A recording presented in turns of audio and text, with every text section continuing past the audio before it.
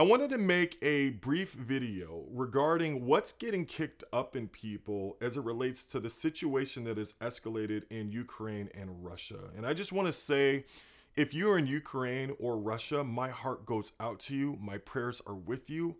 I am sorry. Literally, I am sorry that this is happening to you. And it's an incredible payload of powerlessness, confusion, probably anger and rage. And I just want to say that I really call upon people to pray for people who are most directly affected.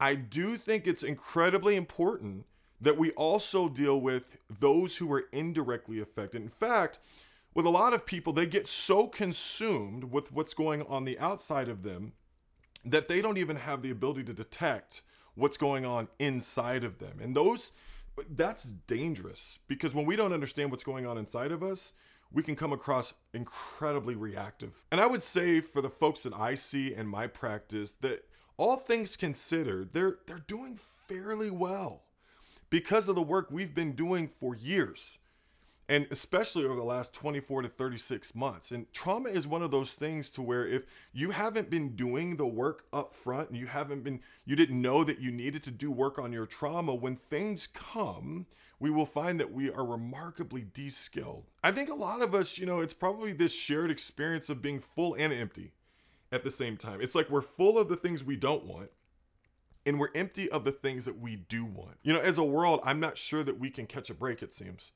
We're still in a pandemic. We've had incredible political tension, racial tension, and then this happens. And I think sometimes that's kind of the worst part. It's like, okay, the worst thing happens at the worst time. I want to start with something that I use with my clients as soon as I see them for the first time, and then really when they come in, and it's this idea of pacing. Pacing is how fast we're going on the inside. And pacing typically goes up the more information we're consuming. So the more information we feed ourselves, typically our anxiety is driven up. And our body is probably the best place to be able to detect how fast we're going. So for example, when I'm looking at someone and their eyes are darting all over the place, or they are fidgety, that's something that lets me know, hey, this person is not in their body enough to control how fast they're going. So I think it's important that we pay attention to how fast we feel. When you're talking, are you talking with somewhat of a steady cadence, or are you just rapid paced? Are you someone who you're all over the place and you can't hold your attention for 5 seconds? And if that's the case, a couple things. Number one, you need to be mindful of how much information you're taking in, number one.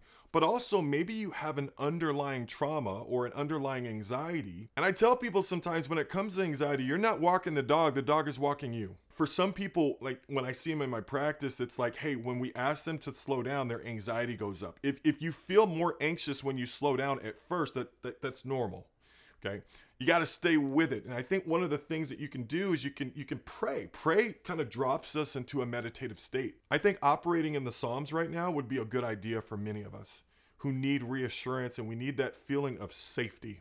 The first thing I like to start with people who I see in my practice is window of tolerance. Window of tolerance is this window of being able to think and feel at the same time. It's this ability to be regulated, to be able to cope and soothe. I always like to tell people, you take an arm out and you just kind of pet it a little bit. It's kind of weird, I know, but this is our ability to do this to ourselves emotionally. And when we go through significant trauma, even developmental trauma, complex PTSD, our ability to cope and soothe and stay regulated decreases quite a bit. And I would say as a globe, because of the pandemic and so forth, and what people are bringing into this Ukraine situation, our window of tolerance is even less.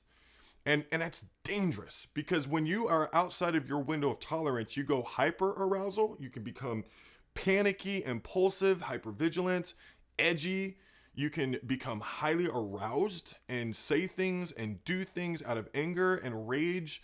And we're just super anxious, right? So window of tolerance is something that when we're out of it, we can go to kind of that anxious place, or we can drop down into hypoarousal. Hypoarousal is where we feel numb, dead, passive, hard to think, depressed, disconnected. We start to feel those feelings of nothingness. And I always ask people, do you feel numb or do you feel nothing? And I think what we've been through as a globe sets a lot of people up to exist down at the bottom of hypoarousal as well. So that window of tolerance is something you need to be very, very mindful of where you're at. And your window of tolerance, and I don't care who you are, if you're a human being, over the last 36 months, it has decreased. And we have to actively work to increase it. Our window of tolerance doesn't just narrow. What we can see in the world narrows. So for example, when you go through a really hard situation, it kind of tightens your field of view.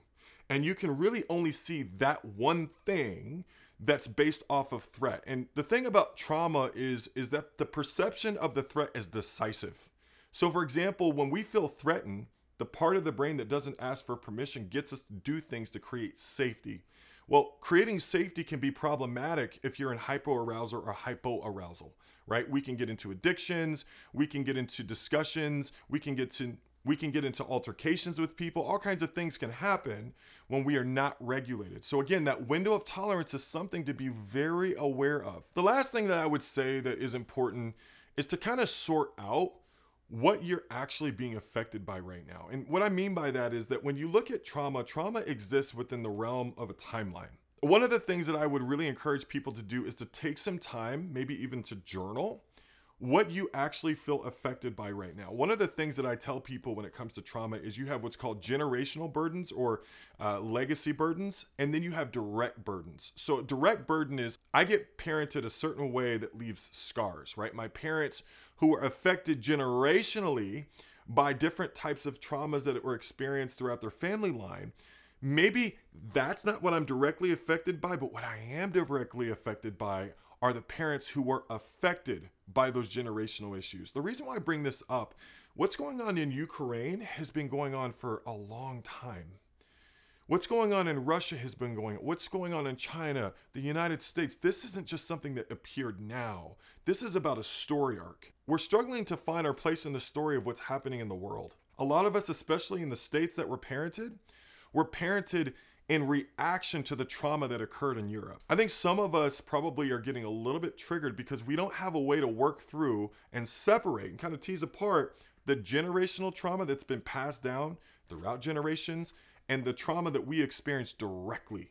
I think that what your parents taught you about other countries, not just other cultures, but other countries, matters a lot. And I tell people all the time that when it comes to trauma, it's more caught than taught. Here's what I would journal, especially for those of us in the older generation. What messages did you receive from your parents about Russia, about Ukraine, about Europe? Maybe you're in Asia and maybe it's the United States. Again, the globe is starting to polarize and become even more reactive towards one another, which is really sad to me because we're still in a pandemic and we need to heal and we need to be able to come out of that. But regardless, what we are taught lays dormant until something happens and we get rattled and then we become reactive. And looking at the messages that we received is really important because unless we understand those messages, we don't understand what makes us feel threatened. And if we don't understand what makes us feel threatened, we don't know how to create safety. I think there's a lot of people right now who do not feel safe physically and for good reason. And it's realistic, especially for those of us who are actually in the conflict, to not feel safe physically. But I also think there are even more people who do not feel safe emotionally. And that's kind of what's heartbreaking for me, is that we lead unexamined lives. And then when these types of things happen, we get triggered like crazy and we don't really have the skills. We don't have the tool set to deal with it appropriately. In the next couple of days, I'm going to be releasing a video on PTSD.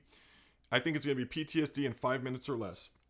And just a brief overview of PTSD. And I think it's really important for those of us that are having PTSD symptoms that are being aroused to be able to have a little bit of an understanding of what's happening in us. I hope this video gave you a little bit to think about and hopefully it creates a little bit of a process for you.